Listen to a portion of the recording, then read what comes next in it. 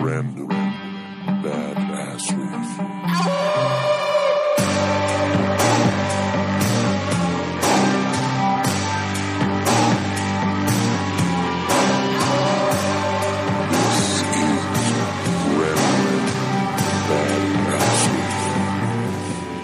So we have a guest episode tomorrow.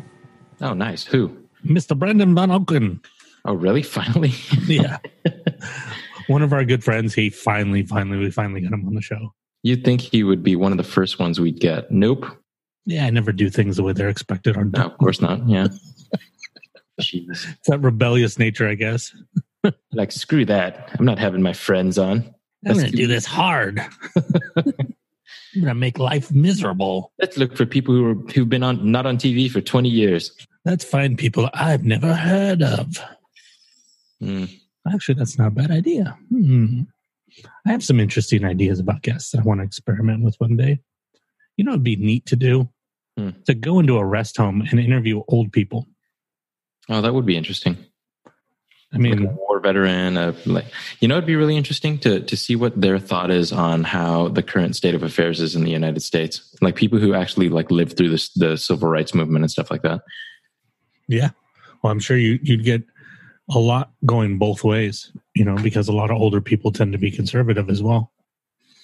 Sure, true. But a lot of them fought for the change too, though. I know a few older people who were rebels during that generation, you know what I mean? And their struggle was very real. And I mean, don't get me wrong. I'm not saying that the struggle we're going through currently in our country is not real, but at least there's a template for how that's supposed to work, versus for a lot of them where they were kind of inventing activism as we understand it, Absolutely. Tom and I actually talked about this a little bit on the last episode. Of course you did. Talking about how nobody seems to be talking about Gandhi anymore, and that's kind of depressing because nonviolent protest doesn't seem to be a topic of conversation anymore, and that's really frightening for me. Yeah, sure. I mean, Gandhi was amazing. Dude, the guy, who thought that one dude could get the English government to change the way that they ran their colonial governments by walking to the sand marches. That's how he did it, and starving himself. Yeah, how long was his fast for? I mean, I feel crappy for not knowing that, but how long did he fast for? Do you have any idea? I don't remember, which is funny because just recently I watched the Gandhi movie, which is actually really good considering it's a white guy playing an Indian guy. Is that Kingsley? Yeah. That's probably why. He's just a fantastic actor. Yeah, Ben Kingsley's amazing. Sir Ben Kingsley, I'm sorry. I think he's a knight. I believe you're right. How long did Gandhi fast? Good question to know. Let's start with trivia right up here. There was many fasts. 7 days, 14 days, 3 days, 3 days, 4 days, 5 days, 21 days, 7 days, 6 days, 1 day, 21 days, 7 days, 7 days, 3 days, 21 days, 4 days, 6 days. Jeez. Holy shit, that's 17 fasts. That's unbelievable. Huh. Okay, well, good to know. That was it. I didn't know this. I was just reading a book about walking, and Gandhi came up in it. Something I learned about him that I did not know was that he was a lawyer in South Africa before. Yeah, I knew that. Mm-hmm. I had never heard that before. Yep. That's pretty incredible. Yeah, which makes his choice to leave his practice and do what he did even more remarkable. Well, yeah, I mean, his practice was civil rights law in South Africa. So, I mean, I think what he ended up doing was realizing, I'm doing all this work. Maybe I should do it for my people. Sure, that makes sense. My family, my friends. Mm-hmm. Not like a racist, my people, but more of a people I love, my people. Well, the oppressed more than anything else. You know what I mean? Mm-hmm. Yeah, I mean, that was a insane battle. Just because you're talking about a country, whether they're colonized or not, had a history of a caste system. Sure. I think technically, terrible if I say this and it's wrong, but I think still they have a caste system. I think it's regional. I mean, I'm not entirely sure on that either, but I think it's there are certain regions that aren't and certain regions that are. I could be wrong. It could be the entire country, but it's crazy to think that still exists. I know. It would be like if feudalism still exists. I mean, actually, essentially, it's a lot like feudalism. Sure. You have your peasants, you have your lords. It's kind of similar. It's not that far of a stretch. I mean, actually, you have to wonder if maybe the two are related. It's possible. Maybe the English brought that over there. I don't know. Yeah, I wouldn't doubt that. I am not an Indian history expert. I should be, though. India is a fascinating country. Sure. With a fascinating history and some of the most amazing people. Have just Gandhi alone. I mean, that's one of, if you're going to make a list of like 5 of the most important human beings ever lived, he's on that list. I think so. Absolutely. Hands down. No doubt. I think breaking up that list into, I mean, not to take away, God, I sound like an idiot for even questioning that, but I think it depends on what the struggle is. I mean, specifically the struggle for human rights, I think it's, he's definitely top 3 actually from that perspective. But I think when you do the most important humans in human history, you got to consider what they're fighting for as well. Right. Well, I think he would what show they're up building there. In that case, like Copernicus or, he would show up on so many lists, though. Sure. Show up on a statesman list as well. Mm-hmm. Probably one of the greatest statesmen of all time. I don't know. It's definitely an argument that could be made. Let's put it that way. Oh yeah, definitely. He's part of the conversation for sure. Yeah, and I don't even know. I couldn't even. Yeah, I'm not going to go there. Never mind. Well, it's tough because now I'm thinking about all the important humans who have struggled through things like Nelson Mandela, obviously Martin Luther King and the like. I mean, the tough part is, at least for me, I think my skew is towards U.S. history, but that's to say that throughout the course of U.S. history, there's been a lot of things that have changed here that have forced change elsewhere. You know what I mean? Right. So regardless of how American-centric I think my view of history is, I think that in some respects that's valid because of the things that we help to push forward. Yeah. But I don't know how that would show up in the list, but it's also because we're skewed towards modern history. There are probably things, I mean, even that would probably displace Gandhi, where it's like stuff that happened before we were even born that changed the course of history. Mm-hmm. Like something that maybe happened in ancient China that the rest of the world wouldn't, be what it is today if that one thing hadn't happened that we're completely unaware of because we don't study that far back in reality. Oh, what an interesting way to start an episode. Well, with knowledge and facts, no kidding. Yes, we are continually finding new ways to do it. Yeah, so now we're heading towards the side of relevance for the first time ever. We're starting with relevance, actually. It's another daylight episode too. Yeah. So who knows? At least later in the day. I feel like we've been recording at different times every week for the last 3 or 4 weeks. Mm-hmm. And I apologize ahead of time for that. That's my schedule being haywire with the job hunt and everything else. Well, we're getting them out. That's what matters. Yeah, that's true. We are showing up. We are committed. That's going to come up later in other topics. Ooh, hey, I'm curious. When's the last time you went to a baseball game? Never. You've never been to a baseball game? Nope. Huh. Not that I remember. Yeah, I don't know why I'm surprised by that, but I am surprised by that. I mean, I played in baseball games, and I'm sure I've been to a Little League game, but I'm assuming you mean professional baseball. Yeah. Mm-hmm. As far as I know, never. There may have been one, but I don't remember it. So that kind of counts as 0, which is interesting now that, because if you had asked me that question 6 months ago, I've been never, and I never will. But since here and there, I've been watching baseball games on the television. Who knows? Maybe one day I will want to see it. That's actually why I asked the question. If I want to go to a baseball game? Are you asking me on a date? I am asking you on a date. I'm curious as to whether you want to just go check out a baseball game. I haven't been to a baseball game in a long time, and I'd love to just... I miss the experience of doing something like that. Not specifically a baseball game, but just being at a sporting event, you know what I mean? And cheering with a crowd like that. Urinating in a trough. Yeah, exactly. Like the fun mob mentality, not the, well, I guess it's akin to the horrible mob mentality. They're not really that different, but still just feeling the cheer of the crowd and all that kind of stuff and rooting for your team. You know what I mean? Well, what's interesting to me is I find as I get older, the idea of going to a baseball game is far more appealing than going to a concert. Interesting. Why do you think that is? Probably just because there's a difference in the people. That how much chaos is actually there. There's a different kind of chaos. At a baseball game, is chaos just like moo cow chaos.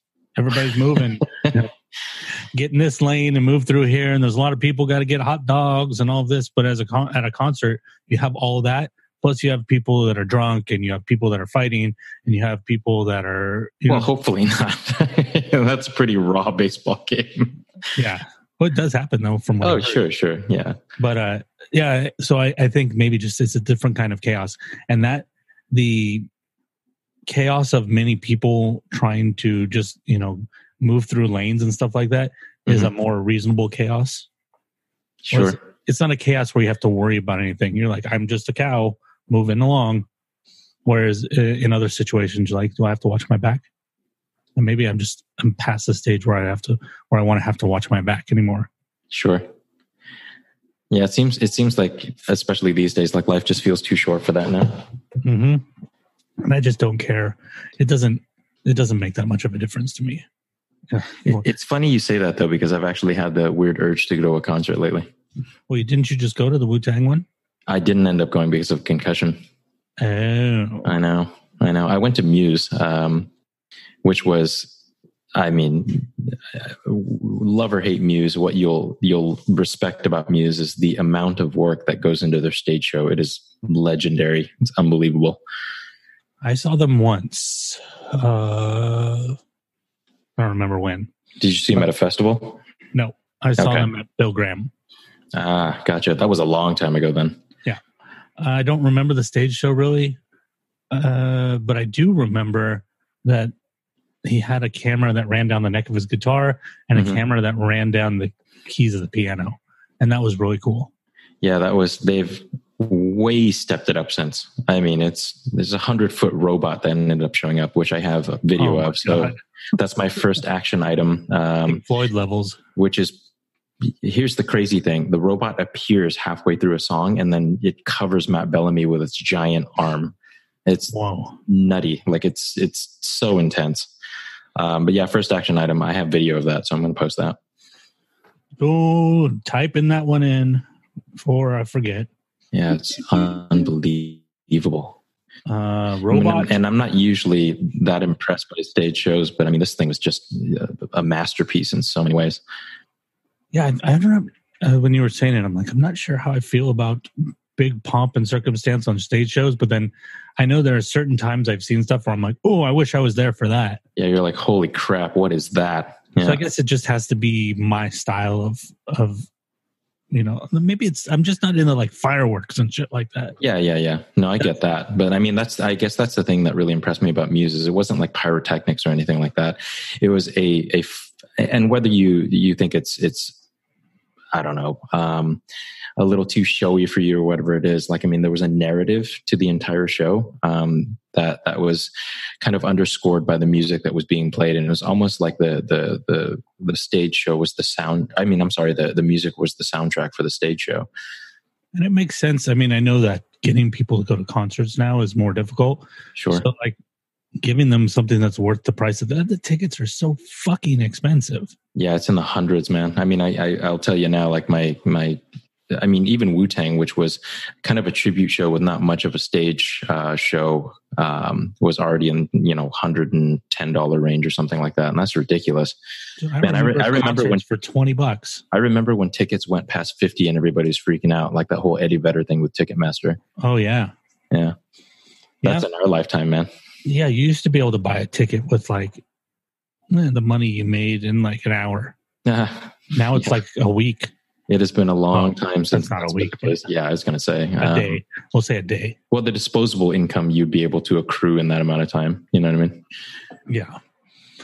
It was, like a concert wasn't like a big investment before. It was just like, hey, you want to go to a concert? Sure. Yeah, let's go. Yeah, absolutely. And then half the times you wouldn't go. Yeah, it was something you could decide on a whim. You know what I mean? Now that the case, it's a full on production and the price of admission and everything else, and like the concessions are stupid. It's like $15 beers, not like I really drink. Oh yeah.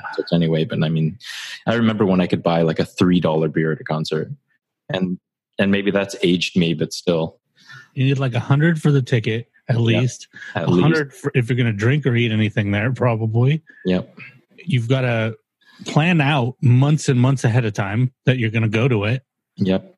Half the times you have to go on the website and try to get there on a specific day at a specific time so it doesn't sell out in like an hour. Mm-hmm. It's just a weird world when it comes to tickets. I don't know what it. And then at the same time, I think about it and I'm like, I don't know that many people going to concerts. Yeah, sure. So who the hell would? It must just be kids. Maybe we're just old. Maybe that's what it is. Well, I feel like a lot of it's a certain social phenomenon, right? Like concerts are like a cool thing now, I guess. And so because of that, like people who wouldn't have normally gone to, I think about the people who went to a Nine Inch Nails show in 1996. You know what I mean? Mm-hmm. Versus who goes to a Nine Inch Nails show now. Like, I mean, there's, engineers from Facebook and Google and stuff. It's not really the underground subversive people anymore. It's everybody, which is part of the reason why, I guess you could just say then that from that perspective that, the music industry and everything that goes along with it is also kind of being gentrified in its own way. You know what I mean?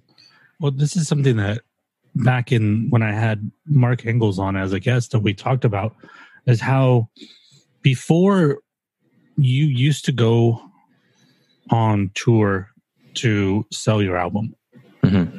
When you were a band, you would go out and playing the shows was less about making money and more about getting people to buy the album, which is making money. But it was an advertisement for that and to sell t-shirts, right? Sure. Sell merch.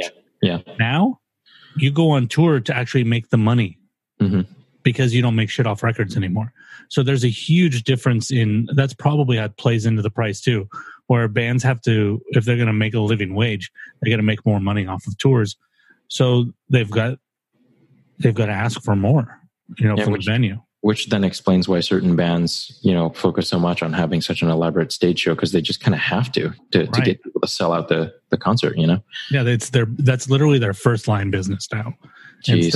Instead of like marketing. It's a completely different world. I remember when the Stones had one of their first reunion tours. Well, not reunion tours, but whatever you want to call it. They made a new album after like a decade of not making an album. I think it was Bridges to Babylon. And that ticket was over $100. And everybody's like, fuck, man, Rolling Stones tickets are expensive. And now that's common. Yeah, that's totally common now, yeah. It's not in line with inflation. Like a lot of people as they get older will say, I remember when this used to be this price. But like the thing that they're talking about is just naturally inflated with time. But concert tickets aren't. They've gone up drastically. I do think, though, that there's a balance point there in the sense that I think because you're not really paying for music the same way anymore, I think that it kind of balances out. You know what I mean? And that also shows how, like when I think about artists I like on Spotify or something like that, for example, no one has really, there are a lot of the younger artists, like the newer artists that are kind of up and coming. They don't release albums the same way anymore. Everyone just releases a whole bunch of singles and kind of build momentum towards a live show, Right. Yeah. Not Netflix. What the hell am I saying? Napster. There's the other N word. Napster. Jeez. Napster changed the face of music. Yeah, sure. Once that happened, it wasn't just them, because there were plenty of other ways to do things like Napster. But Napster was like the big one, and it was huge, and that changed everything. And it almost makes you want to go back and look at Lars Ulrich and go, shit, this dude that we thought was such a douchebag, maybe he was right. Well, maybe he's still a douchebag, but he's also right. He was, and what was I listening to? Oh, I was going back and I heard an old episode of Joe Rogan where he had James Hetfield on. Mm-hmm. And he was talking about how when that was going on, basically everybody in the industry left Lars Ulrich out to dry. Mm. Like, they would talk to other artists and they're like, dude, what you're doing is such the right thing. He's like, cool, well, join me. Stand up for this with me. And they're like, no, I can't do that, man. Sure. So they're all just fucking pussies that didn't want to stand up for their own principles. Well, I mean, that's tough though, because it's like the picket line mentality, right? Like a guy like Lars Ulrich or James Hetfield is already rolling in dough, so they don't have to worry about losing their living. You know what I mean? At least not in the same way that a struggling artist would. But I'm not defending the artists who didn't stand by them during that period of time. But I'm saying that the cost is different. You know? Well, I think that the problem is that that's the perspective we all saw of what was going on there. Like, oh, Metallica, you make a shitload of money. What are you complaining about? Mm-hmm. It wasn't about the money that they were making then. It was about the future of music. Sure. He actually saw what was going to happen. Where it's like, well, if this continues to happen and nobody makes money off of albums, what's that going to do to the industry? Sure. And he was right. We're looking at it right now. And it hasn't destroyed it. You know, music will always find a way to survive. But That's why we have concert tickets like they are now, because, well, we gutted fucking the record industry. Which, fine for the record industry executives that were douchebags making money off of fucking artists and not paying the artists well. But all the artists that got screwed there, kind of sucks for them. All the people that got dropped. Oh, it's a different world. Remember that show? Yes, I do. Dwayne Wayne. I've been slowly watching the Veronica Mars revival. Mm-hmm. And I was looking at the police chief in one of the episodes, and I'm like, I know her. And it's one of the girls that was on A Different World.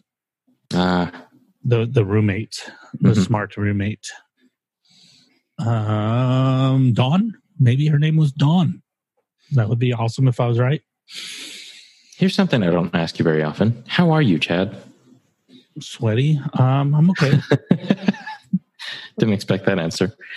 I'm okay. I'm a little frazzled this week, actually. Just I have a project that I'm working on, testing out, that I'm not going to talk about, but because I don't know if it's actually going to happen.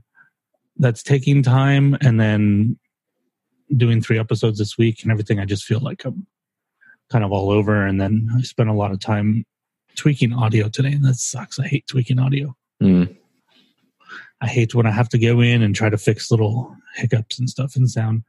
So, and that was on your guest episode? Yeah. Unfortunately, not to call him out publicly, but because it's not, I'm the one that made the decision. Unfortunately, we couldn't find a decent microphone for him to use. So he used an earbud, which actually sounded decent. I'm like, let's roll with it. But then he had the rub sound. Oh. I'm sure you remember the rub sound. So I've been trying to go in and cut out as much of that. By the way, anybody wants to know what the rub sound is, it's this. It's funny, you can barely even hear it. But in the old version, because of how we were recording, that rub sound was so loud, it sounded like sandpaper. Yeah. Well, that's all I'm doing is rubbing the wind guard on my microphone here. And this mic has so much ability to cancel out noise, plus Zoom's canceling some noise out. But yeah, when we were doing it, we were using, for people who haven't been around that long, I think it was like the first 3 episodes. Yeah, sure. Lam and I recorded with the earbuds that came with our iPhones. In the same damn room. Only the first episode in the same room. Oh, just the first one? I thought we did like 2 or 3. Maybe 2. Maybe 2. Gotcha. We definitely still used earbuds when we switched to Skype, and I have no idea how we did that. But anyways, if you guys remember what original earbuds were like, they had the microphone in line in the cord. So that anything that touches that cord gets picked up by the microphone as a vibration. Well, something you didn't pick up. I just dropped a whole glass of water on my pants. I heard that. Did you really? Like a basket. I am going to go take my pants off and change my underwear and come right back. I'll be right back. Oh no. I'll be right back. And while Lamb is changing his wardrobe or getting naked, he didn't make that clear, we can talk a little bit about some personal time that we haven't shared together in a long time, listeners. For example, have you guys gone over to Apple Podcasts and taken the time to rate and review this show? I always ask at the end. Okay, and we're back. I was just telling the listeners that they should go rate and review the show, and then I always seem to wait till the end of the episode, but there's no guarantee that everybody makes it to the end of the episode. Yeah, so we might as well do it early. That makes sense. Why don't we just do that right off the top now? Yeah, we should. Good idea. You know what I mean? That's a new way to start things. We're always learning, Chad. Mm-hmm. So you didn't. I was saying that you didn't make it clear to the audience. You didn't? That was fast. So you didn't change your wardrobe. You're just naked right now. No, I just put on underwear and now I'm in chonies in a chair. It's appropriate for this weather, anyways. Yeah, exactly. I actually feels a lot better. Yes. So thank you for giving me a reason to take my pants off. Good thing you spilled water on it too, right? Yeah, no kidding. No better way to cool off than to splash water on your crotch. I feel like I subconsciously did that, whether I meant to or not. My crotch was wet, and it was... All right, let's stop talking about my wet crotch. I'm not sure where the hell we're going with this episode right now. Did we just name the episode "My Wet"? Let's stop talking about my wet crotch. Oh man. I'm gonna pull out an action item right now from last week. Did you ever find out where that words as weapons thing? What you were remembering? It was a song actually, and it wasn't the song itself that I remembered. It was the music video for the song because it was one of the first ever horror music videos I'd ever seen, and it was actually pretty creepy for the time. I mean, it's not scary now, obviously, because the production value of horror, as we understand it, has gotten way crazier. Mm-hmm. But it was from a song. And I did not come into this prepared, so I literally have absolutely no idea what the artist was. You will post it on the Instagram story, won't you? I will post it on the Instagram story, yeah. Post Man, song. I'm like building up a lot of action items for myself. It's only 2. Don't say a lot for 2. Oh, I thought it was like 3 by now. Never mind. We're only like half an hour in. Post song. Shit. Okay. What was I going to say? I totally lost my thought right there. And gone. And it's gone. It's gone like a mused robot. Oh, wait till you see this thing. It is epic and terrifying. And the only way they could pull it off was to have a metal scaffolding with inflatable parts, but they made it look so real. Whoa. Huge. I mean, the thing is gigantic. It's just enormous. We are baiting you guys right now. Baiting you to go to the Instagram, which, by the way, is at Random Badassery. Smooth. That was a great transition, Chad. Actually, speaking of the Instagram, it's something I would normally say for the end, but we can do it right now since we're talking about it. 2 things that I did before our episode last week that I forgot to mention. One that I mentioned in an episode with Tom is you can now DM questions for the show. If you have questions that you want to know the answer of in the episode that we may or may not answer, you can DM them via Instagram. Why Instagram instead of email? Because we'll get less spam that way. Yeah, and just overall, it's just easier, to be honest. Well, Instagram, the one thing that I can really say that Instagram nails is the DM system, because you can look in a message without telling the person that you've looked at it. Mm-hmm. Because the last thing you want to do with a spammer is open it and have them get a read receipt that says that you read it, because then they'll just keep spamming you. Oh, sure. Yeah, that's a good point. And it's really easy to block things too. So that's why I chose that. And then the other thing that, this is a very minor thing, but since we brought up posting song things, we are eventually going to be posting songs more often on there. Tom's interested in doing it as well. I just made the little highlights thing that goes on the profile to collect them all. So that way people can look back and see other songs. They don't have to make it. Oh, I missed the 24 hours where that one was up. Anyways, that's it. That's all I have to say about that for right now. What was that, Sling Blade? That's all I have to say about that. That is... or is that Forrest Gump? That's Forrest Gump, dude. Hard confusion between those 2 characters, apparently. Sling Blade is more like deep fried taters. Oh, yeah. There's one feller and this other feller. Hanging off a bridge. One feller says, water is cold. Other one says, deep. That is Sling Blade, yes. I just made myself joke. Oh, I choked too. I don't know how that was. That's weird. Awesome. You know, hiccups are contagious and yawns are contagious. Apparently choking is contagious. Okay, let's get into a topic since we're floundering right now. We're just meandering through whatever the hell's flowing out of our brains at current. This is one I'm definitely interested to hear your input on because, I just think you'll have good perspective on this.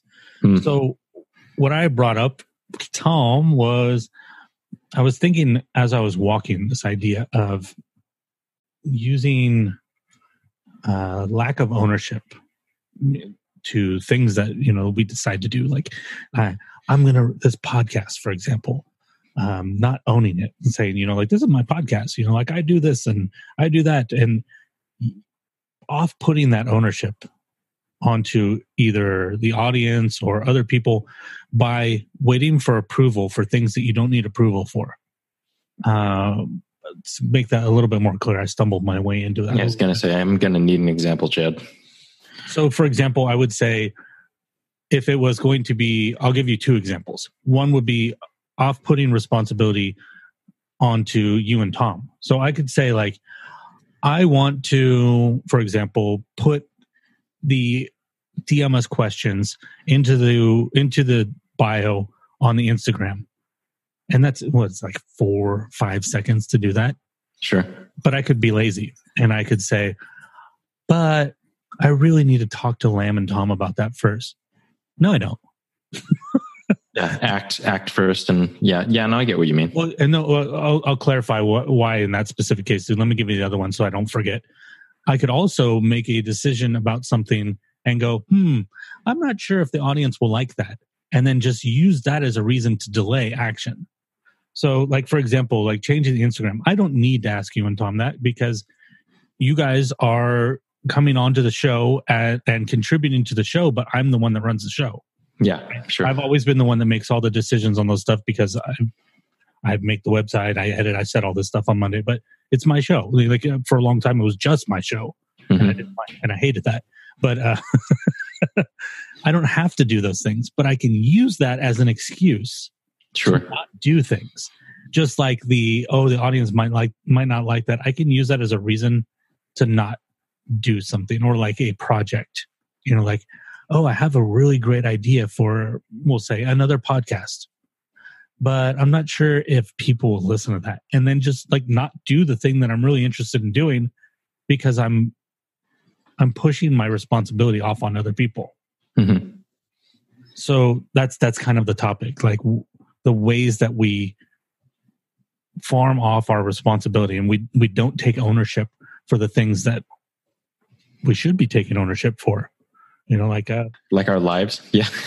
Our lives. I tried to, like in the other one, I tried to keep it like just to like creative stuff so that we don't go everywhere with it.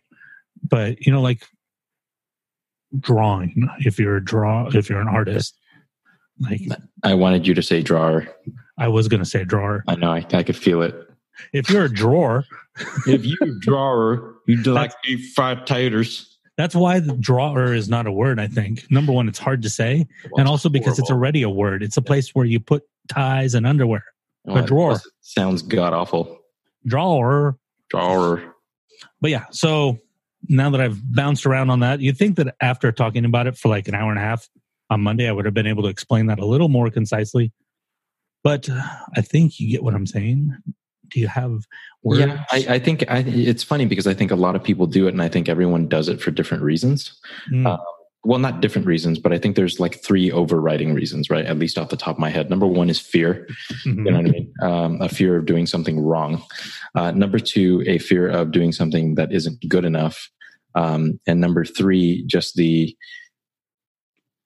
how do I put that? The onus of putting the responsibility on another person. I would even add a 4th one there, a fear of responsibility. Mm-hmm. Like if I do write this book, then I am responsible for editing it and responsible for marketing it and responsible for writing another one, like that kind of Eeyore mentality. Mm-hmm. I think we all get caught up in that a lot too, where it's like, if I do that, then like I have to do that. Or like a podcast is a great example. I have a great idea for a podcast. Oh, but then I have to make it. Oh, sure. Then I have to record it. And I imagine there's plenty of people that we personally know that have, I mean, I forget the statistic you threw at me at some point, but like the number of podcasts that fail after like the third episode, or actually fail after the first episode, Yep. Well, just people who just give up. There's a great quote, and I'm going to paraphrase it, obviously, because I don't remember it exactly, but it's something along the lines of people really like the idea of writing books. They just don't like the idea of having to write the book. They like the idea of having written a book, I guess is a better way to say it. Mm-hmm. Like I wrote a book, but they don't really want to think about the work involved in doing it. And I think that applies to many, many things, like you said.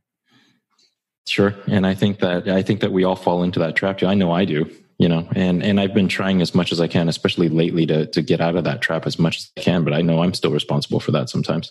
Well, what are ways that you fall into it? Let's get some more concrete stuff here. Like this podcast is a good example, right? Like I always assume that you're the one that's in charge, and whether that's valid or not, it dissolves me of any kind of responsibility towards doing certain things within the podcast to help it grow. And I know that in no small part, I've held the podcast back at times because of that. You know what I mean? Mm-hmm. And I know that until you got to the point where you're like, you know what, I can't rely on anyone but me to do this. The podcast didn't really grow for a long time because you were giving too much responsibility to other people who didn't want the responsibility. In this case, it's me. You know what I mean? Well, yeah, a great example would be when I tried to do that monthly creative challenge. Mm-hmm.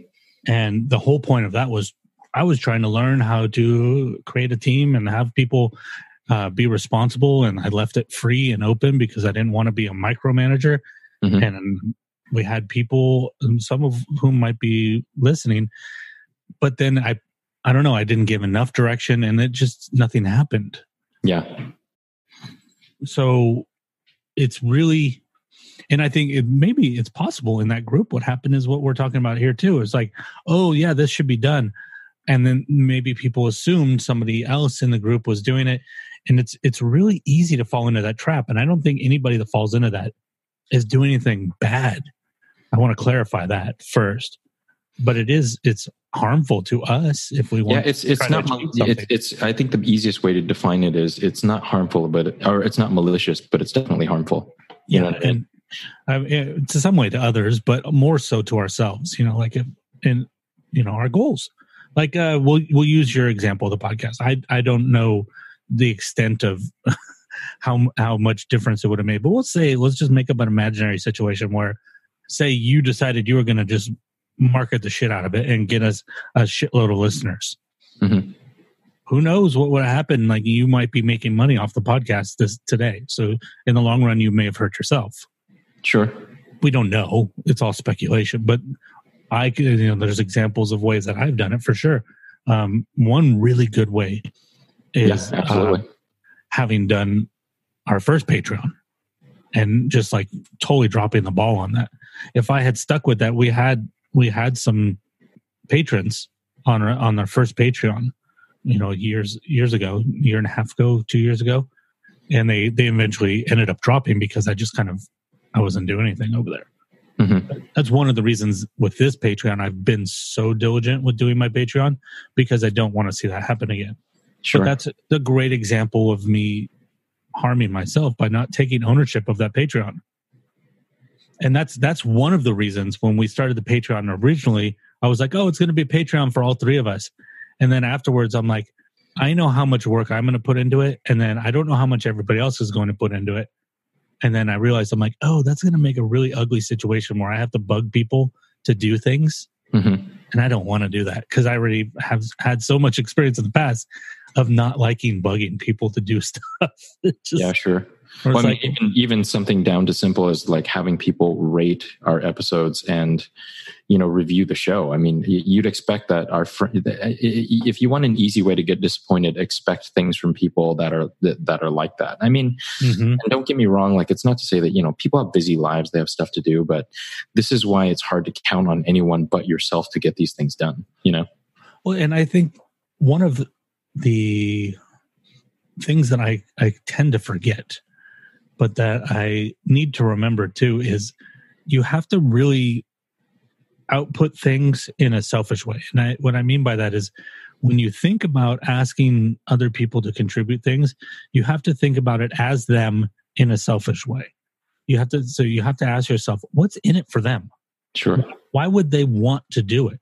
Mm-hmm. If there isn't a compelling reason for them to want to do it, that actually clicks with them. You can find one that you're like, oh yeah, they should totally click with this. But if they don't, then you're wrong. Yeah, sure. But if you don't think of those things, it's not going to happen. That's why it's so much easier when you're doing things to pay people, because what's in it for them? Their paycheck. Absolutely. They're living. Sure. Like if I had an editor, I'm probably more likely to pay an editor than get a free editor. Of course. Because a free editor could be like, oh, I'm going to be in Mexico for a week and a half. So I'll get back to you then. Somebody you're paying, you're like, tomorrow, 5 p.m., send me all the notes. Okay. Well, I mean, I will tell you now that even from my perspective, I mean, part of the reason why I'm not more committed to doing things for the show on a consistent basis is because I do have to worry about my living, Mm-hmm. And if I didn't have a full-time job, do the things that I could contribute to the show on many levels. And even in this particular case with where I am now in my life, like not only do I have a full-time job, but I'm also looking for a full-time job at the same time. You know what I mean?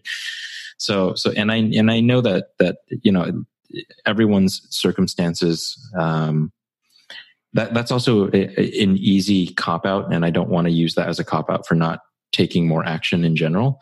But it's definitely a motivator. Like when you have a compelling reason to do something, and in this particular case, it's your livelihood and your paycheck, then you will definitely do it because you like to eat and you like to sleep on a bed and have rent and stuff, Yeah, there's a balance where I think, and we talk about a balance a lot, but I mean, it is an important word.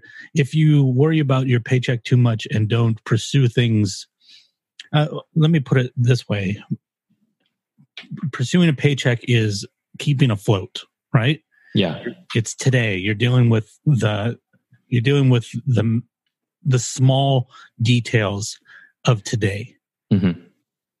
Doing something, I won't use the podcast as an example of this, but we'll say your music. That's reaching beyond today. You're reaching into the future, right? Mm-hmm. Yeah, sure. And that is two opposite ends of a spectrum. Where if you spend too much time only paying attention to the today goals, to the paychecks, then you'll wake up one day and go, I never did anything with my life. Mm-hmm. All I did was stay afloat. And then the opposite end of the spectrum, if you risk too much and go all in on the future and don't pay your bills, then you're kind of fucked too, right? Yeah, you're fucked in a completely different way. Sure. So you have to find a spot along that spectrum. And that's what's really difficult because it's not as easy as there's these three spots, right? There's spot 1, spot 2, and spot 3. Okay, I don't want to be on spot 1 or 3 because those are the extremes. So let me move to spot 2. No, it's a string that's between those two spots. And you have to find the place in the middle where you can find balance. Like how far along this can I edge where I don't kill the other thing? And and it's different for everybody. It's really difficult. And I think that's probably why we farm out ownership too, because the thought of having to figure that out, when you take ownership of your goals, that's probably a good word to use for this. When you take ownership of your goals, you have to do that kind of thinking and that kind of calculating. And that's emotionally exhausting. Absolutely. So I think that's another reason we avoid it too, where it's not even like we're being lazy, where it's like, I don't want to think about how much of this I can do before I can't afford to do it. Yeah. I mean, if I think about my life where it is right now, I mean, the one thing you can accuse me of a lot of things, but one thing you can't accuse me of is laziness. You know what I mean? Like I am constantly busy. Right. But that if I was going to accuse you of something, it'd be being late. Yeah, exactly. But the son of a bitch. So busy, he's late, always. What's weird though is that usually I'm not. That's a very recent development in my life, which is horrifying to me, which I have to correct. I don't like being that guy. But yeah, I mean, it's definitely, you can also get wrapped up in it too. Like, I mean, I get wrapped up in the day to day. I get wrapped up in the pursuit of the paycheck without realizing the toll that it takes if you spend too much time thinking about it. So you're right. Like, I mean, I fall squarely into that equation, and in more ways than I'm probably willing to admit to myself, unless it's on this stupid podcast and I have to admit shit. Well, it's a survival mindset that we slip into, which is why it's so pervasive and why it's so alluring, because in some way, even though it's not built into our DNA to, the idea of paychecks isn't built into human DNA, but survival is. Mm-hmm. Of course. And when we trigger that survival mechanism, it's really easy for us to lock in and to block everything else out. And that's why, like I said, it's really important to also get that other end of the spectrum in your life too, where it's like, well, that's good. You're taking care of today. But what about tomorrow and next month and next year? I've been rewatching a whole bunch of episodes of Queer Eye because I just love that show. And I finished season 4 and I'm like, it makes me happy. I'm going to go back to the beginning and watch it again. Mm-hmm. And so many of the people on this show that are being made over, the reason that they need to be made over is because they spent their life too focused on the paycheck, and they stopped worrying about what they look like. They stopped worrying about what their room looked like. They stopped worrying about their relationships, all of these things, because they were so, in that mode of like, wake up, go to work, come home, eat dinner, watch TV for 2.5 hours, go to bed, wake up, rinse, repeat. And it's really easy for me to see this because my whole life I've been terrified of that cycle. So like I've always in my own life been like, okay, it's to my detriment at certain points where it's like, I'm not sure I'm going to be able to pay that bill. Oh, sure. I mean, like right now, at this point in my life, I'm in a very risky place. I'm putting, other than the money it takes to pay my bills, literally every cent after my bills are paid is at risk because I don't have anything after that. I have no disposable income at all anymore because instead of trying to find more clients, I'm putting more into this creative stuff. Sure. And I'm putting more into tomorrow. And right now that seems like a good balancing point. It won't last long because there will be one bill that pops up here or there that goes over that. You always have that surprise expense. And then who knows what will happen then. Yeah, something that you don't see coming. I'm taking a risk right now. But sure. I feel like I'm 42 years old, or I will be in a month. I feel like I have to. Because if I don't, then before I know it, I'll be 60. Sure. So that's why I think I've been thinking about this ownership more, where I'm like, why isn't this being, I want this and I want this and I want this. Why isn't that being done? Oh, because I didn't take ownership of it. Which explains a lot of the way you're doing things now, just with the podcast. Like you definitely have been much more mindful in that sense of what you're in charge of and what you're actually doing from episode to episode. Yeah, kind of cool, I think actually. There was a shame to certain things before too, where I think before I would have been ashamed to say, this is my podcast. Mm-hmm. Really? I don't know why. Because weird. I think that because I would be afraid that people would interpret that as me like denigrating, like Tom wasn't around then, but I would have been afraid that people would think that I was denigrating you. Like, oh, Lamb is a sidekick. Like, it's not that. It's that what his part is to show up and talk. Mm-hmm. But all this other stuff, that's my shit. Yeah, of course. And that means that this is my podcast. And like, I mean, technically you could say like almost like you and Tom are just weekly guests. Yeah, absolutely. I have no illusions about that at all, dude. I know how much this thing means to you and how much work you're putting into it. And I have no right to think I'm even close to equal to you in the amount of time and work that you spend on making this podcast what it is. I know it. And it's just recently where I'm like, I can take ownership of that. I can be like, yeah, that is, I'm proud of that. Yeah, it's pretty damn remarkable, actually. And instead, I think I spent a lot of time almost being embarrassed of that. Isn't that weird? You know what? Think of it this way, dude. This podcast would not have survived without you. On many different occasions, there were reasons for us to throw in the towel, and you never let that happen. So many weird twists and turns, too. Like, what I think about a lot? This is really, we're going actually a lot personal today. This is cool.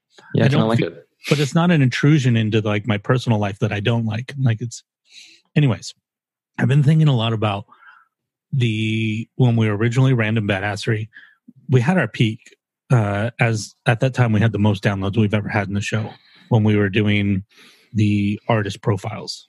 Mm-hmm.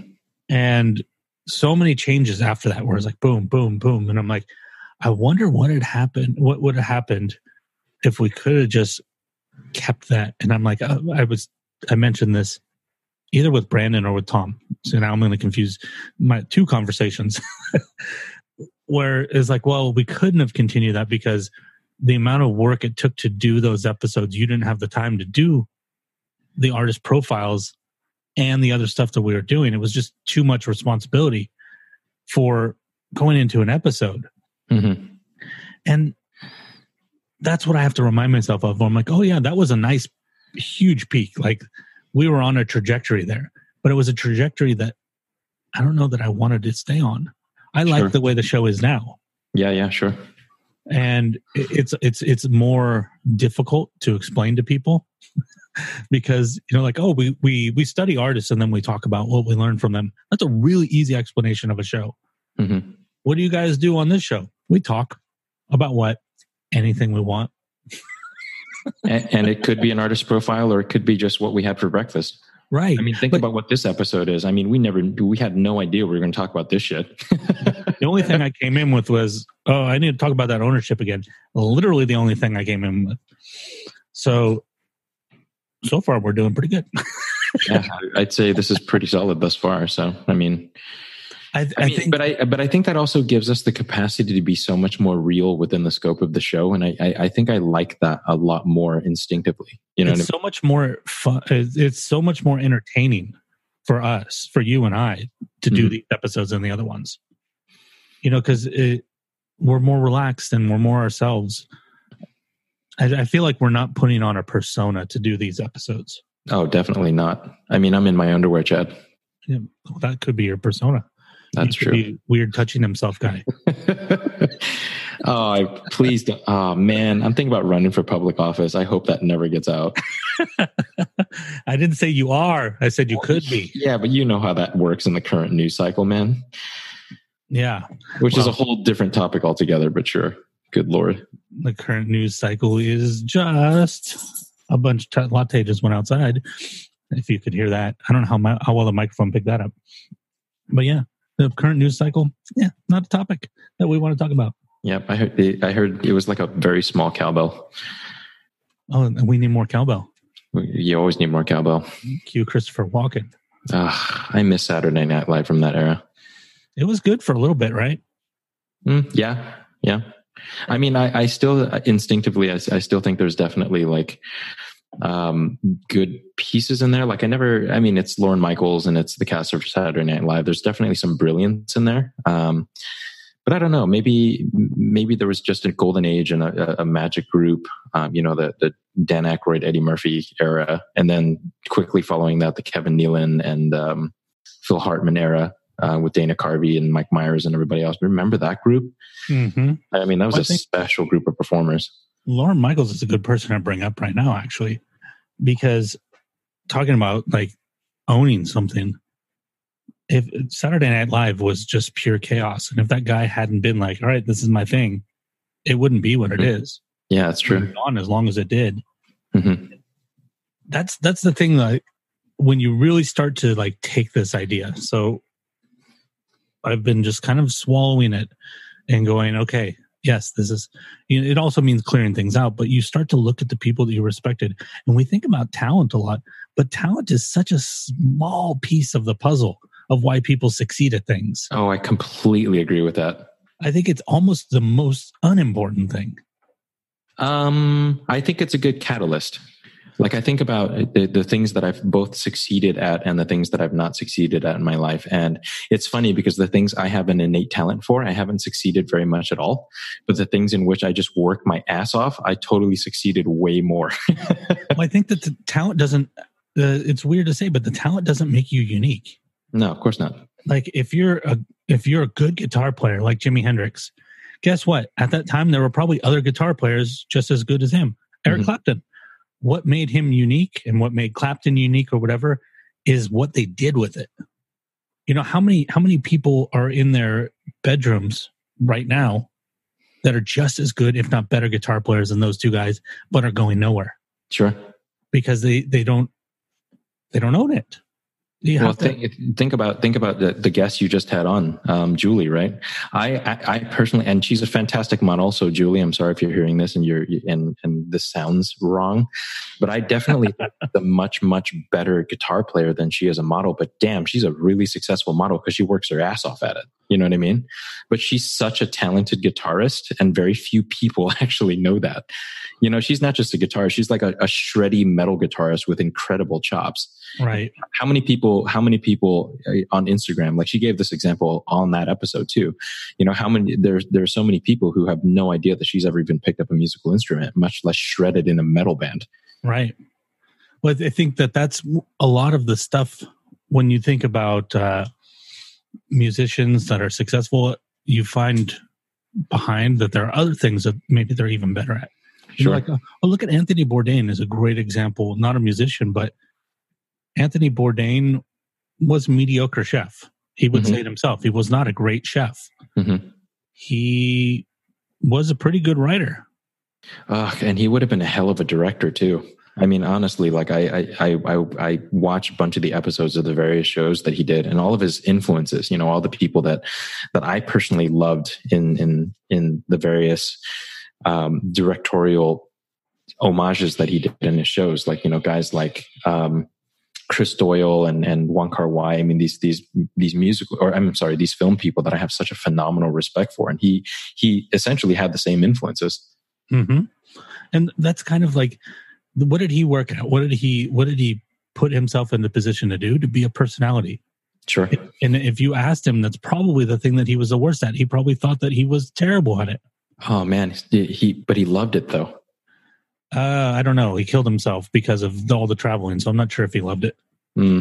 But good point. Yeah, it's hard to know somebody's heart. I'm just throwing that out there. But the things that are very apparent aren't always the things that succeed. Like he did the writing was probably the thing that he thought he was the best at. Mm-hmm. Because I mean, he wrote a lot of novels, even the intros to the show. He wrote those himself. Like that's probably the thing he thought he was the best at. Mm-hmm. But it's not the thing that he succeeded at the most. Sure. And that's an interesting thing to think about. Or like, who knows? I know David Bowie liked to paint a lot. Maybe David Bowie was a better painter than he was a singer, but he worked harder at being a singer. He accepted that. And maybe this is an instance where talent kills you. You know what I mean? Mm-hmm. I personally think that that's true. Like, I mean, I know that I'm a good walking example of that in many ways. Of all the things that I do, you know what I think I'm best at by far? What's that? Music. And you know what I didn't spend 20 years of my life doing? It's weird, right? Yeah, it's super weird. And my sister used to give me crap about it because she's like, it's because it came too easy to me. And I think that's definitely why. Like in examining my life as it is now, like I definitely know that the reason I didn't work as hard at it is because it was just innate. It came to me naturally. Yeah, and what are the two things that you worked the hardest on? Probably, I guess, golf and photography, right? Yeah, and I was not a great photographer when I first started. And golf, I was awful at it when I first started. And the two things you're probably not only am I pretty good at it, but I work in the industry. Oh yeah, by far, not even close actually. And writing too, actually, that's a good thing to think about. When I was younger, I was a phenomenal writer for my age, and I just didn't write for a while because I was just like, bores me. Mm-hmm. Yeah, there's got to be some kind of struggle. And maybe that's an important, this is a really good wraparound. Maybe that's a good important part of the ownership. Maybe if something isn't a struggle, it's hard for us to take ownership of it. I've gotten this from quite a few people, including pretty much all of my exes. The latest being, she who shall not be named, not because I have a problem saying her name, because I don't want to mention her on the show.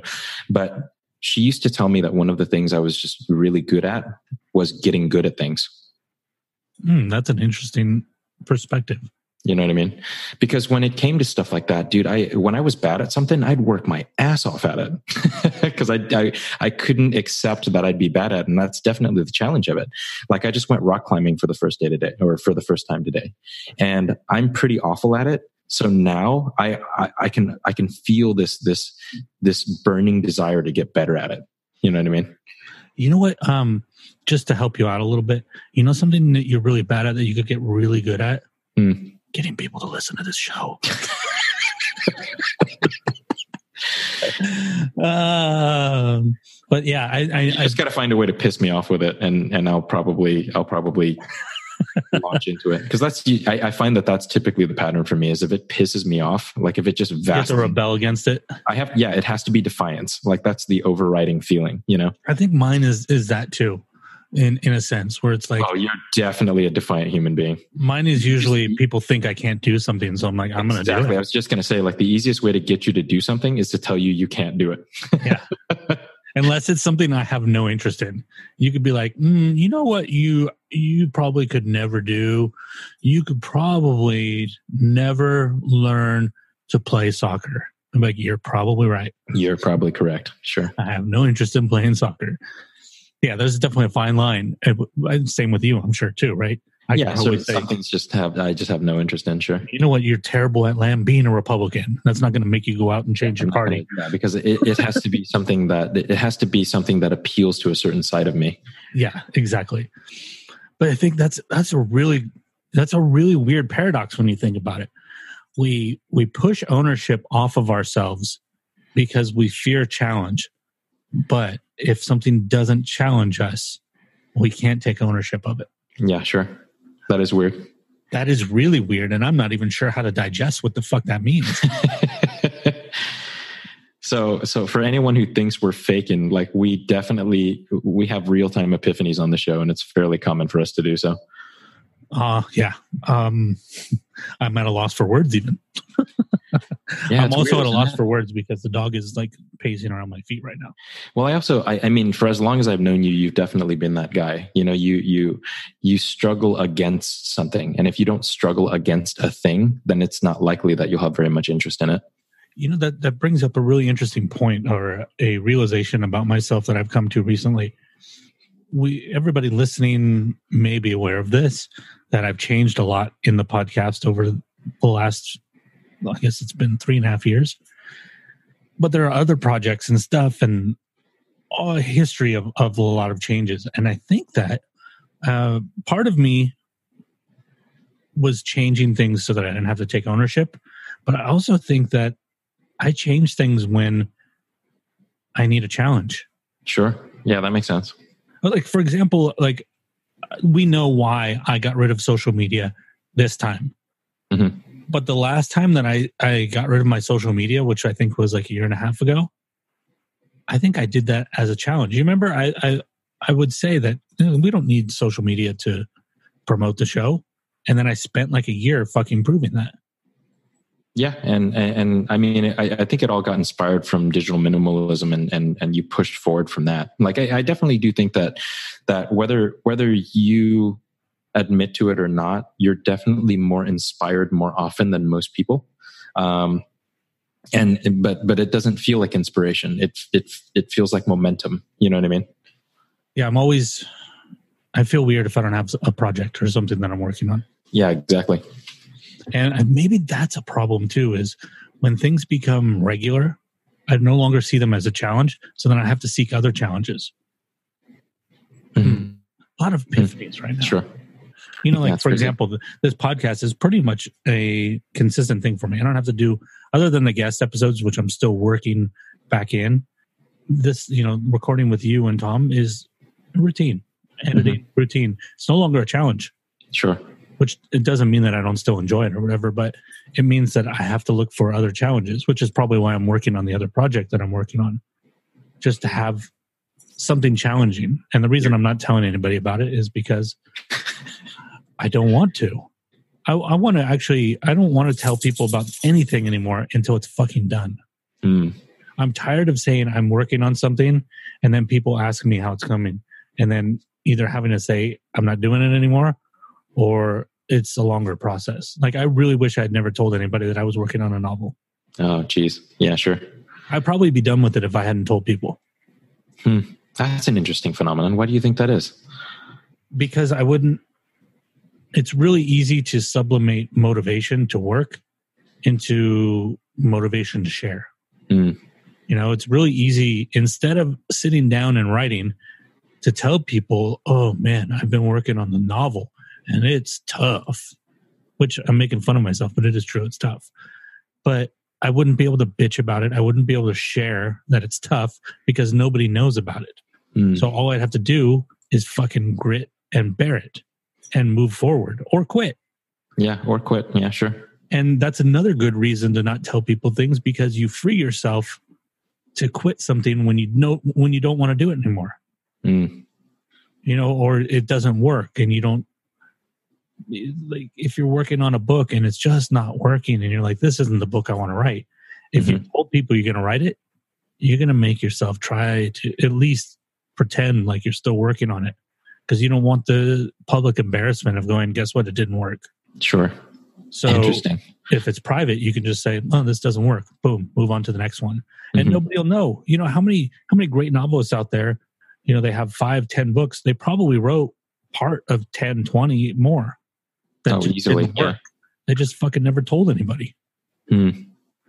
Interesting. So I think that's got to be true. That's the other side of the ownership thing, where it's like, if you're going to own this, then like own it, like make it your own. Stop trying to fucking use it as a marketing ploy, which we all do because social media wants us to do that. Share the process, whatever. Yes, share the process on short-term things. Nobody wants the process shared on long-term things. Imagine if I had Instagram every day where I just took a picture of myself sitting at the desk wishing I was typing. Well, this is why Song Exploder works for one song and not for albums. Speaking of which, did you check out that podcast I recommended to you? I haven't checked it out yet. No. I am going to recommend it to the audience too right now. But what's funny is literally the day after I recommended it to you, he released an episode on Paranoid Android. Oh, geez, really? Well, that's a good episode for Lamb to start with. Yeah, that's a heck of a way to start for me. The podcast I'm talking about, everybody, is called Strong Songs. It's really cool. This guy is a former music teacher. He's a saxophone player. He plays many other instruments. He knows music theory. And he takes a song and he breaks it apart and tells you why it works. And he's all over the place with songs. He did a jazz song. He did Dancing Queen by ABBA, Paranoid Android, I just said, Tiny Dancer by Elton John, Single Ladies by Beyonce, all over the place. And it's nice. It's a really cool show. Like, he'll go into things. He's like, okay, you see what he's doing with the chord progression here? And he'll play it for you on the piano and explain the note breakdown. It's like a music nerd's. It's the step above Song Exploder. Song Exploder is the story of what's going on in the song. This show is the mechanics of what's in the song. Do you hear that? Yeah, it sounds like a robot trying to take off its pants. That is my Apple Watch, which is across the room. There's someone calling me on my phone. I apologize ahead of time. It's vibrating? Yeah, speaking of Paranoid Android. Is it on a plate? Yeah, well, no, it's on like a metal end table. I probably picked the worst place to put it. I'm imagining like a giant Apple Watch. Something like the Apple chest plate. Hold on. God. I'm getting a phone call. This thing measures my heart rate by beaming light through my chest. Oh, man. Good God. Yeah, we're getting weird, guys. It's going to be okay. You will live. You will survive. Yeah, great podcast. That almost sounded like I was talking about our podcast. I mean, Strong Songs. I've been re-listening to Stranglers too. Do you know who that guy is? What guy? The guy on Strong Songs. Like, is he someone that we'd recognize? Oh no, I have no idea. I don't even know his name. Gotcha. Okay. He says it, but I never. Kirk Hamilton. I just looked. I happened to be in the app when you asked me that. Sounded like I had that memorized, didn't it? Yep. Pretty smooth. If you hadn't told me I didn't know, I wouldn't have known that you didn't know. Yeah. Covering it up. So you outed yourself on that? That's okay. I don't need to be famous for remembering things. I don't want to be famous for remembering things. Yeah, it makes you think you don't really want to be famous for much. You know what I mean? Because then there's that just unenviable expectation that haunts you. Right. Like, here's a good question for you. Would you be happy or unhappy with being a one-hit wonder? Unhappy. I know it. And why?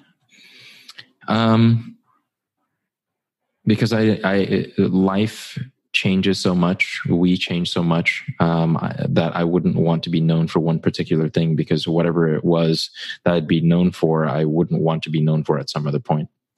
You know what would be the best? To be like a one-hit wonder, but you're in a band like Kiss or Slipknot where nobody knows what you look like. So you just rake in the fucking money and then spend the rest of your life like being a quote-unquote real artist. You know, like, yes, I wrote Cherry Pie, but I've been playing piano in concert for years. Like freaking how Jim Carrey is a phenomenal painter. Mm-hmm. What's funny is I don't think he was a very good painter when he started. I saw some of his stuff. It was awful. And then it got pretty good. And speaks to the challenge thing again. Whoops. Speaking of challenge, I need to challenge myself not to burp in the middle of episodes. The episode with him and on Comedians in Cars. Oh, I love that episode. It's a really good episode, and it's so weirdly insightful. I mean, it was actually a very earnest look at an artist's life, actually, and the cost of fame. It's really, really amazing. And he's a strange dude. Like, he is so wise in some ways, and then just so weird in other ways. I love it. Mm-hmm. He's not easy. You're like, oh, he's very sage and very wise, and then he'll say something else, and you're like, that was stupid. Like, nope, you might be a village idiot, but you're also one of the wisest village idiots out there. Ah, man, I'm so sorry, Jim Carrey, if that's insulting. I think he'd be okay with that. I mean, he did spend his life doing characters like Fire Marshal Bill and stuff like that. And Ace Ventura, sure, yeah. Purposefully making, quote unquote, an idiot of himself, which he doesn't do anymore. He has. Yeah. I haven't seen that. What is that thing that he's doing now? Is it a TV show or was it a movie? I don't remember. I didn't even know he was doing anything. There's something, I'm going to look right now because it's stupid that I don't know this. I remember hearing of that. Like, I mean, there was a mention of it. Like, he went to an award show or something like that. Or he won something, I feel like. Maybe. I feel like he won an Emmy or something. Yeah, I don't know. Looking. Let's see. Kidding. TV show. That's what it is. Yep. Okay. Yeah, he's playing a kids' TV show host. Like, kind of, I guess, maybe like a Mr. Rogers type thing. Got it. Okay. I haven't seen it, but I've heard good things about it. Maybe that should be an action item. If we can, watch it. What is it on? Watch on Prime now. Yep. Okay. Oh, it's Showtime. That's why I haven't heard much about it. Showtime, you guys need to up your marketing, because I hear about everything HBO does. I don't hear about shit you guys do. Yeah, sure. Granted, maybe they're kicking ass on social media and I just don't know it. All right, I'm going to get an action item. I'm going to make it for both of us. Watch one episode of Kidding. Okay. Make it simple. Plus, I really like Jim Carrey, so that won't be a tough one for me. You know what I'll do? I'll just ask you this live on the show. Do you want me to share the notes where I put the action item in Apple Notes, or you don't want me to just send a screenshot of all the action items? Screenshot. Okay. Watch one episode of Kidding. Everybody else, you should do that too. Then we can all talk about it together. Actually, you technically could. If you had questions, you could DM them on Instagram about Kidding. Yes. Do you have any idea how old Jim Carrey is? 65. No, he's got to be younger than that, right? Yeah, he's got to be younger than that. But that's weird because that means he's not that much older than us. Yeah, but none of the artists we know and love are that much older than us. I was listening to something the other day and they're like, oh, I'm 46. And I'm like, what? You're 4 years older than me? That's it? I don't remember who it was, but it blew me away. Jim Carrey, what year were you born? That doesn't help. It doesn't. Oh, 1962. So that would be 15 years older than me. So that would make him 50 something. 57, yeah. Yeah. Sounds about right. Near into 60s. My mom's age, so he could be friends with my mom. That's weird. Your mom's young. Yeah, she is. Had me when she was 17. I'm not sure if she'd want me to tell the world that, but it's too late now. Well, no, she's young. She wants you to tell the world that. Yeah, that's a good point. She's young. She also looks incredibly young, and I feel like there's an action item there. What? There's an action item about your mom being young? I'm going to post a picture of my mom and I next to each other, and you tell me how old she looks. I am not going to do that. No. There's no way in hell I'm going to do that. Every man knows you never do that. You can post the picture, though. Oh, Mom, I'm so sorry. Do you guys go out to eat and people think you're on a date? I've gotten that. It's really gross. It might be gross for you, but it's flattering for your mom. True.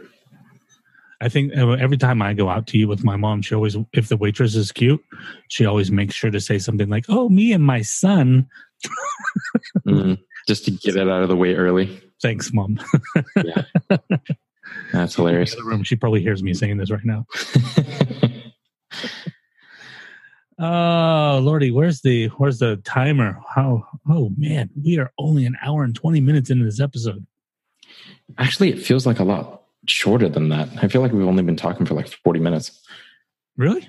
Yeah. I don't feel like we've been talking for like 3 hours. I don't know what. I have no concept of the time right now. Well, maybe it's because of the time of day in which we're speaking to. Yes, exactly. Yeah. It's weird how much that changes the dynamic of the show. Remember the morning episode? That was super weird.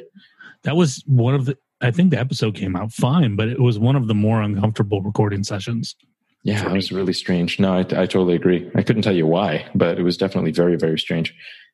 Yeah, I feel like we're more discombobulated in the daylight. No, I feel like it's because we have more energy than we're used to. Yeah, that's probably it too. You know what's funny is yesterday Brandon and I recorded for, I don't know, I think we went like an hour and 40 minutes or something like that. And then we ended the recording and we ended up talking for 2 hours and 20 minutes more. Yeah, that sounds about right. I remember we've had a few of those episodes where we talk for like an hour and a half after the episode's over.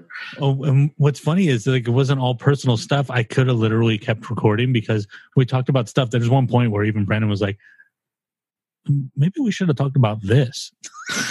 We talked about movies like a lot in the actual episode, but then we talked about so much more after that, like global warming and all of these other things. Jeez. Yeah, like we went deep. It's like it took an hour and a half for it to warm up. It happens sometimes.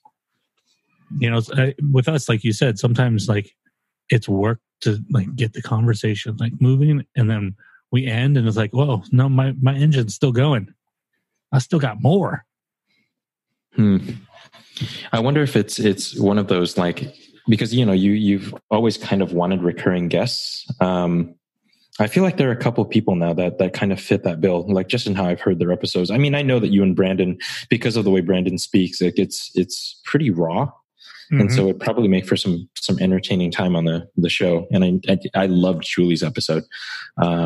She was so much fun. We're slowly but surely finding the people that make sense, you know?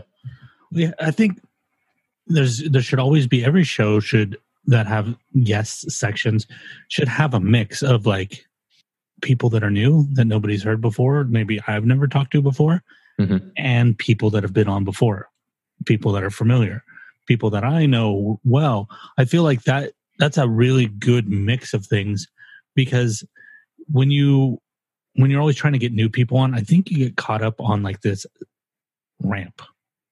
You know, it's like, I got to get somebody that's more famous than the last person and more reach than the last person. You get stuck on like that stupid end of it. Whereas when you do it like this, you're like, I just want to talk to people. Yeah. You want to talk to people and have entertaining conversations and or learn something. Yeah. And sometimes you feel like talking to somebody you don't know. Sometimes you feel like talking to somebody you do know. That's real life. Yeah, in a weird sort of way too. The show itself gives you an avenue to talk to people in long form in ways that you probably wouldn't otherwise. Especially in my daily life. Sure. Like I think about some of the conversations that or in just listening to the show, like, you know, the Angles conversation, for example, like when's the last time you sat down and talked to him for 2 hours, you know? Probably when I was drunk. Yeah, exactly. Like if you got Carlos Atelier on the show or, you know, even your conversation with Eric, I mean, the length of those conversations is so much longer than a normal conversation you'd have with that person in almost any other environment. And there's something really nice about that. You know, there's a depth that you can get to that you wouldn't have found otherwise. That's why I really look forward to having a studio and to be able to do them in person. You know, not all of them, you know, so if you're talking to somebody you don't know, the chances of them being in the same city as you is a lot slimmer. But at least with the people I know, bring them in, and then also be able to bring like you and Tom or you or Tom into those as well, to just even play with the dynamics of that. You know, like, okay, you and I have talked one-on-one like 3 times, but what about if we throw Landman in this mix? How's the conversation going to go now? Yeah. And it's just, you know, we've said before, it's just too logistically hard to do remotely because it just gets to be a fucking mess of interruptions when you can't see each other. You remember that that the Drew one went okay because the first time we interviewed Drew, it went okay just because I cut out a ton of silence. Sure. You remember doing that? It was like, Drew would answer a question, then it'd be like very silent. And then one of us would finally decide that, okay, I'll be the one to ask a question, because we didn't want to be like jumping at the same time. It just makes it in person that wouldn't happen. So yeah, what a weird dynamic that is, though. I mean, it's something that you don't really know until you get into it. And I imagine too, from that perspective, it's different every time you have a guest. Mm-hmm. And I feel like from that perspective, it's actually easier to do a one-on-one interview versus having 2 people talking on the show, unless you've practiced it enough, you know? In remote, yeah, absolutely. In person, I wouldn't worry about it too much. Really? Yeah, well, I mean, as you know, like it's not really an interview. Sure. So Yeah, that's a good point. I don't have to worry about leading it so much. So if it goes off at the rails with like 3 people, it goes off the rails. Sure. That's the way the conversation went in the end. You know, like I don't actually, in editing Brandon's episode, I was listening and I'm like, I talked too much. Like I definitely out-talked Brandon in the episode. But that's what happened. And he'll be back on again, and I'll probably let him out-talk me next time. Sure. I like that naturalness. Well, it's also nice to have the possibility of recurring guests, too, because you can kind of learn from episode to episode how it's supposed to go, you know? Right. Just like we bringing up topics that we're continually digging into, not just the ones that I'm bringing in the episodes now, but stuff that we've talked about before, you know, like we've talked so many times about surveillance capitalism and creativity and all these things that keep coming back in that allows that topic to expand and grow. And the same thing can happen with guests too. It's like, oh, you know, last time we were talking about this. Well, that was a year ago. And in that year, I've thought about that a lot. So that could be a really interesting. I'm looking at the guest page right now and I'm like, might be time to start re-inviting some people. God, what a weird dynamic that is. What, re-inviting people? Well, I mean, just the ability to revisit stuff, you know, and I know that that other podcasts and various shows deal with this, but I mean, for us, it's different because there have been so many iterations of the show that it hasn't stayed consistent to a certain set of themes. And so because of that, because it's more structured and stable now than it has been in a while, there is the possibility of things coming back. Mm-hmm. That's very different. Well, it's like, I'm looking at a picture of Vinny LePay right now. We were texting like not too long ago. I don't know if I said this in the episode. He was the first interview that I did when the show was Creative Minds. Mm-hmm. And it was his birthday. And I don't know Vinny in person. We've only met online. But he wanted to do the show, and he was totally down to do it on his birthday. I didn't even know it was his birthday till we finished recording. And then he texted me not too long ago, and I said, "Oh, you got to come on the show again." And he's like, "So funny you say that." He's like, "Today is my birthday again." It was either today or tomorrow's my birthday. I can't remember, but I was like, "Whoa, how random and weird is that?" Wait, and you didn't know this? No, I didn't know it. Whoa, weird. That is super weird. No, we just happened to end up in a text conversation, and I said, "You got to come back on the show." And it was like the day or the day before the same time he was on last year. Oh man, what are the chances? That's so random. Yeah, so crazy. But yeah, one of the things, going back to what you're saying about topics coming back around, what I've really been thinking about is going back and re-listening to episodes and pulling older topics and going, we should bring that up again. And really just, actually, I have it on this post-it, I almost forgot. I wanted to give a system update. We were talking about systems last time. Yeah. This is not going to get nerdy. If you guys didn't like those 2 episodes on systems, this is not going to get nerdy. I think I've settled on what I'm going to do. And it's actually not going to be Evernote. Even though I was surprisingly pleased with the way Evernote would work for that. I just had to start digging into how, when these ideas come to me, how they actually function best. I have it most of the time they're written in my little pocket notebook. So what do I do naturally with things that come from my pocket notebook? Am I really going to sit down in front of a computer and type them out into Evernote every night? Likely. No, definitely not. But one thing that I do already is, so the newsletter that I do, Marginalia, it is 5 every week. I send out 5 facts or interesting pieces of information that I've run across in reading. And for example, I'll give an example. Is this the right box? No, it's not the right box. Too many boxes, not enough labels. For example, I might put Hank Williams had spina bifida. That might be one of the facts I put in there. Some of them are short, some of them are long. Well, I'm already writing those on index cards, and those are coming from the same place as a notebook. So what I'm going to do is the concepts that I have that come in that could be topics for shows, I'm going to write those on index cards. But I'm not going to try to do anything with them as index cards except for store them. So I'm going to not worry about all that other stuff that I was worried about. How does this one connect to this one and this one connect to that one? I'm just going to store them on the index cards. And then after they make it into an episode, because they're not all going to make it into episodes.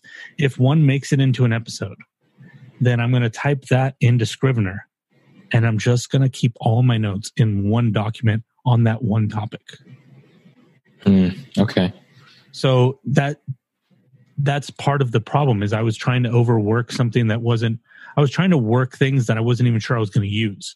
So now this forces me to only work with the things that we use. So right now I'd only have 2 documents. I'd have a document about building systems, personal information management, and I'd have a document about ownership and offloading ownership by trying to get buy-in from other people. Are you going to, what level of granular are you going to go towards, or are you going to discover that as you do it? I need a little more granularity in the question. What do you mean? How specific are you going to get on the topics? Because I can see they're just becoming this overwhelming mountain of notebooks.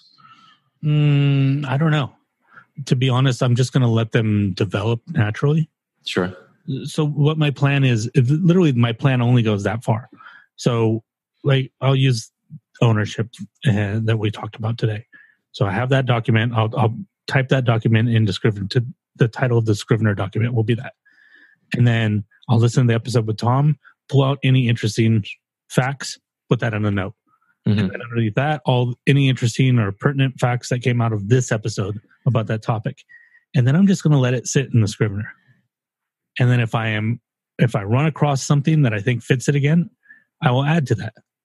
If I find myself drawn to that topic and wanting to look into it more, then I'll do that. I'm just going to let it happen organically. Okay. Until and then at some point, one of those documents will reach a size where I'm like, okay, now I think I'm ready to try to record my thoughts in a Patreon episode. And then when that happens, then I'll do that. And let everything move to the next stage naturally. Instead of trying to create this mechanized system, I think it just needs to be more human. I see.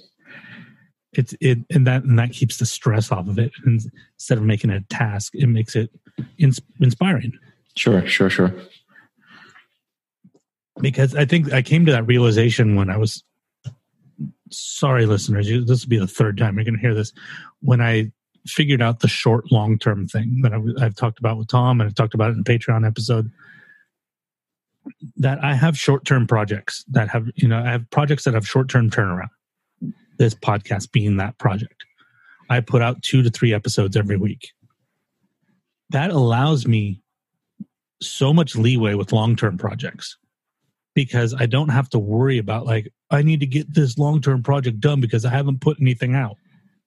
I'm putting 2 to 3 things out just in this podcast alone every week. So I can just let long-term projects be more organic. And I don't have to drive them as much as I have.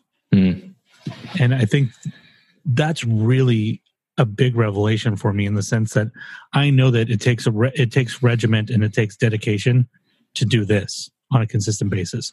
Sure. And to get the short-term things out because and that's those two things work together well. The fact that I record with Tom on Monday and it comes out on Wednesday only allows me one day to edit, which means I edit episodes with Tom every Tuesday. I have no leeway. Yeah, sure. And like those short-term things, having a rigid structure work well. Long-term things, maybe they need a more flexible schedule. Yeah, need to be more open, and your ability to modify them needs to exist. Yeah. And I think that what I was trying to do before is take that rigidity and apply it to the long-term projects, and that was just nuking them. I see what you mean. Because you can't stay that committed. You can't stay that regimented for that long. You just can't. Well, then I guess it kind of applies to the thing we were talking about earlier, which is it's not just not telling other people that you're going to do something. It's not telling yourself you're going to do a certain thing either. Because then you set the expectation for yourself and you stay on a track that may or may not be correct because you've forced yourself onto that path. Right. Yeah, because this can... interesting. That's weird that it works both internally and externally. Yeah, strange, right? A lot of really fascinating revelations in this episode. There's a lot of play in these episodes, but the play in these episodes happen in the conversations. Mm-hmm. The rest of the way that this project is structured has no play, right? Like I said, comes out, it has to be edited on this day, and it has to go here. This is where it goes, and this is when it publishes, and they come out at 6 a.m. so that people can have it for commute. All those things are regimented, but I have play in what we talk about and how much fun we can have, and the fact that we can talk about whatever the fuck we want. Sure. So this never gets spoiled because it has play in the place that play benefits it. But in the long-term project, the play is more in everything, right? You can take those long-term projects and just play with them. And because you're just playing with them, you end up with kind of better results, at least to a certain degree, right? Like I have a book, like if I'm just playing with it, and I'm probably going to finish that book faster than if I'm being an asshole to myself to finish it. The what it all boils down to me, because I that's just the way my brain works. So I try to come up with simplified versions of what you say. I think that work and play are essentially the same thing. It's just how you think of them that defines them. So in this particular case, like, don't work as much, play more, and you'll probably produce more. Totally. Absolutely. Well, I think that's why I think as far as like you doing music, that's why I think Patreon is so important, because you have all play in your music. You need a little bit of work. You need something, you have all long-term, you need a little bit of short-term. Yeah, that's true. You have like, I'm working on an album, but in the meantime, I did this cover. Yeah, you're right. And in the process doing those covers, you're learning things musically that are probably going to enhance your album. Sure. So that's why I always like Patreon. I think is so important because everybody has the wrong perspective on Patreon. They think it's about themselves. It's not about themselves. It's about the work. It's about the what you put into it. And that's why it's value. It's not what you put up there that's valuable to people so much as that you are working at something. Mm-hmm. And like, it's easy for me to forget that too, where I'm like, I get too focused on the work end of the Patreon and I don't have enough play and enough fun with it. Sure. So good lesson for both of us. You need a little more work. I need a little bit more play. Which is weird because in the rest of my life, I think I work too much and don't play enough. Yeah. That's your balance is all off, right? Yeah, it's all out of whack. And so is mine. I'm absolutely the same thing with my work life, right? Yeah, true. It's all play, not enough work. Yeah, so we literally have the opposite in our situations, and maybe finding a middle ground between the two of us will make us both happier and more successful. Yes, it goes back to that string, right? We got to find our place on the string. Right now, neither of us have been doing a very good job of that. Yeah, that's true. So wow, I think it's weird to have real time, like actual meaningful revelations on this show. I know. Hopefully the people listening appreciate it. If not, it doesn't matter. We got some really good value out of it for us. Yeah, exactly. So even if we're using this just as a therapy session among us, it's worth it. So you know what? We're not gonna end the episode right now, but I want to go to challenges right this second, because I think the challenges should be, what way are each of us going to toe one step further on that string to find this medium place?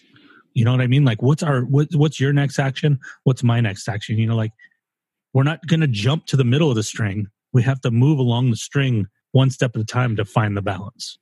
So sure. we'll make our challenges that first step. You know, like yours could be, I'm just going to throw something out. Like, I'm going to do the 2 covers that I've been wanting to do. I'm going to do them, and I'm going to do them this week. Boom. And then that's your first step, you know, like, or I'm trying to think of mine right now while I'm talking, which doesn't work very well. So why don't you talk for a little bit? Well, if we're going to challenges, I definitely did pull off my first challenge, or pull off the challenge from last week, which was to get rid of the piano that had too many ghosts in it. Oh, good. It was logistically difficult, but I pulled it off. So that piano is gone. So now there's this giant empty space in my house, which is kind of nice in its own way. I have found a piano that has no attachments to it, which is kind of a cool piano. It's an old Wurlitzer. I think it's a Wurlitzer, maybe. But it's signed by 5 famous pianists. And there was just a person I know who's giving it away for free. So I'm going to get it within the next 7 days.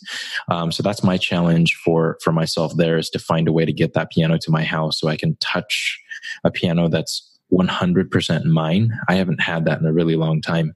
And I feel like that's going to inspire a lot, because I don't know, for anyone out there who plays instruments, I know that this is not special to me, but I definitely feel like pianos have personalities. And if we're talking about it from a tangible perspective, like, you know, every piano is weighted differently, sounds different, is a different voice. Even from the era itself, the sound can change, or the style of wood, or where it's been for the last 20 years. So all of those things give a piano of a certain personality. I'm very curious as to what the personality of this one's going to be. Awesome. My challenge is going to be, wow, this is an interesting challenge. I have a self-portrait that I started painting on the night of the 2016 election. Huh. It was the photo I took when I saw who won. Oh, A photo of myself, obviously a self-portrait, when I saw who won. And I haven't touched it in probably a year. I just got to a point where it was work. So my challenge is to bust out the paint and start working on that painting again. Mm-hmm. Not saying I'm going to finish it. I'm just saying I'm going to play with it. So that's my challenge. How much work do you think it would take you to finish it at this point?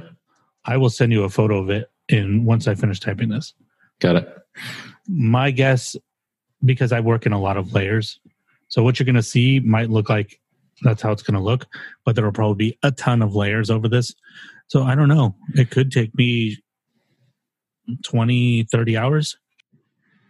Are you painting in acrylics, I assume? Yeah, sorry, I'm not in front of the microphone. Hold on a second. Okay. I had to actually get the painting. Yeah, so what you'll see actually has very little depth, because I haven't painted the layers that will give it depth yet. I'm getting really good at this, taking photos in the middle of episodes thing. I think that's 4 episodes in a row where I've done it. Yeah, pretty much. I was just going to say, nice. Getting better at talking through it. Yeah, so there's not just some random vacant noise. Yeah, image coming your way right now. Sounds fast, right? Solid, yeah. Good turnaround. Good on me. So that's the current state of it right now. Fascinating.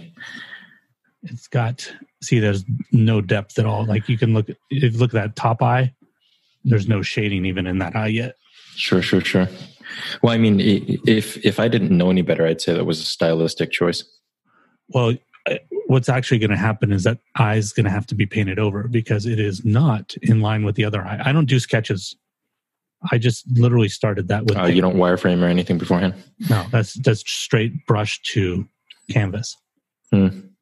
So, yeah, that's what I'm going to play with this week. And that's that gray underneath. Like you can see that I started to work a layer of shadow around the arm and underneath the head there, but it's not actually shadow yet. Yeah, sure. So those are going to be my challenges. Oh, cool. I did both of those already. Check. Where's my note? There it is. Okay.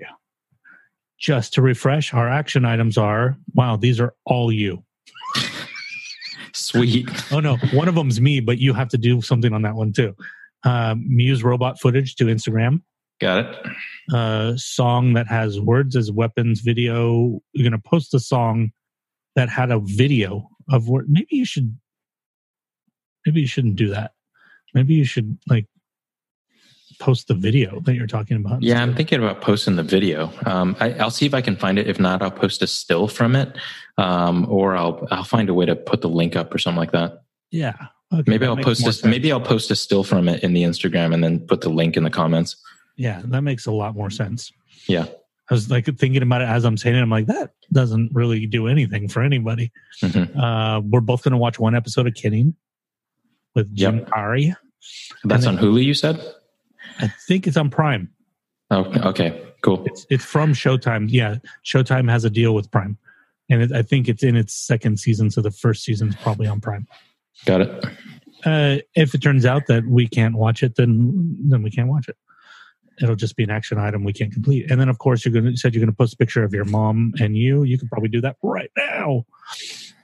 Yeah, but I want to wait till the episode comes out. Otherwise, people have no idea what the hell we're talking about. Oh, yeah. You can wait on that one. Maybe you do the robot footage first. Yep. Okay, everybody. You can follow me on Patreon at patreon.com/holyfool productions. Today, I put out the first episode of that thing that I've been talking about for a long time called Deboxed, where I took an item on this one was on my shelf, but I'm normally going to pull them out of boxes, told the story behind it, and actually added an element to this. At the end, I tell the audience whether I'm going to keep it or get rid of it.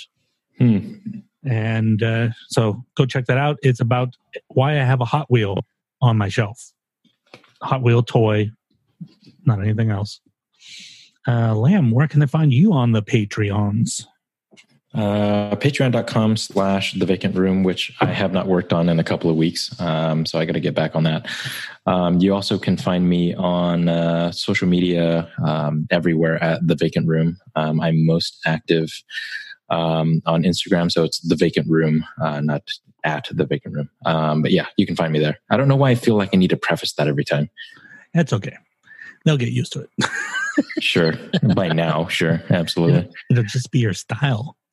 Do something long enough, it becomes your quote style. That's yeah, seriously. Jeez. I don't want a style, Chad. You have to have a style. I guess it's just a way of life. I really want us to go to a baseball game at some point. I know that sounds super weird, but I would like to do that. Well, yeah, if it's in the daytime, then we can get a doggy sitter. Oh, that's true. Yeah, good point. Baseball, let's do it. Oh, you guys can follow Mr. Tom on Patreon at patreon.com/Tom Woodrum. And he is on Instagram at sir.beardo.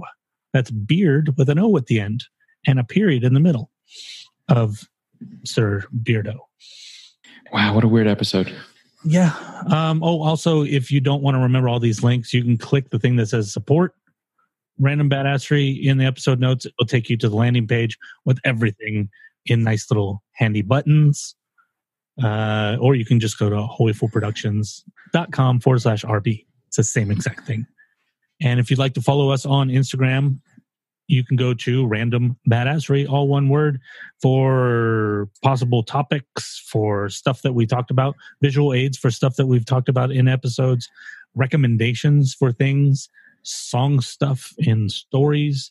And you can DM us on that Instagram to ask questions of me, Tom, Lamb, or the show in general. It's just for questions. We're not looking to have a review there, because what we really want you to do with what you think about the show is, as we said at the beginning, go to Apple Podcasts and give us a couple stars, hopefully closer to 5. and a couple words. I really want us to get over 100 reviews. We're only at 38 or 36, one of the two. And we also have a Twitter. And I'm done rambling. So bye-bye, babies. Bye.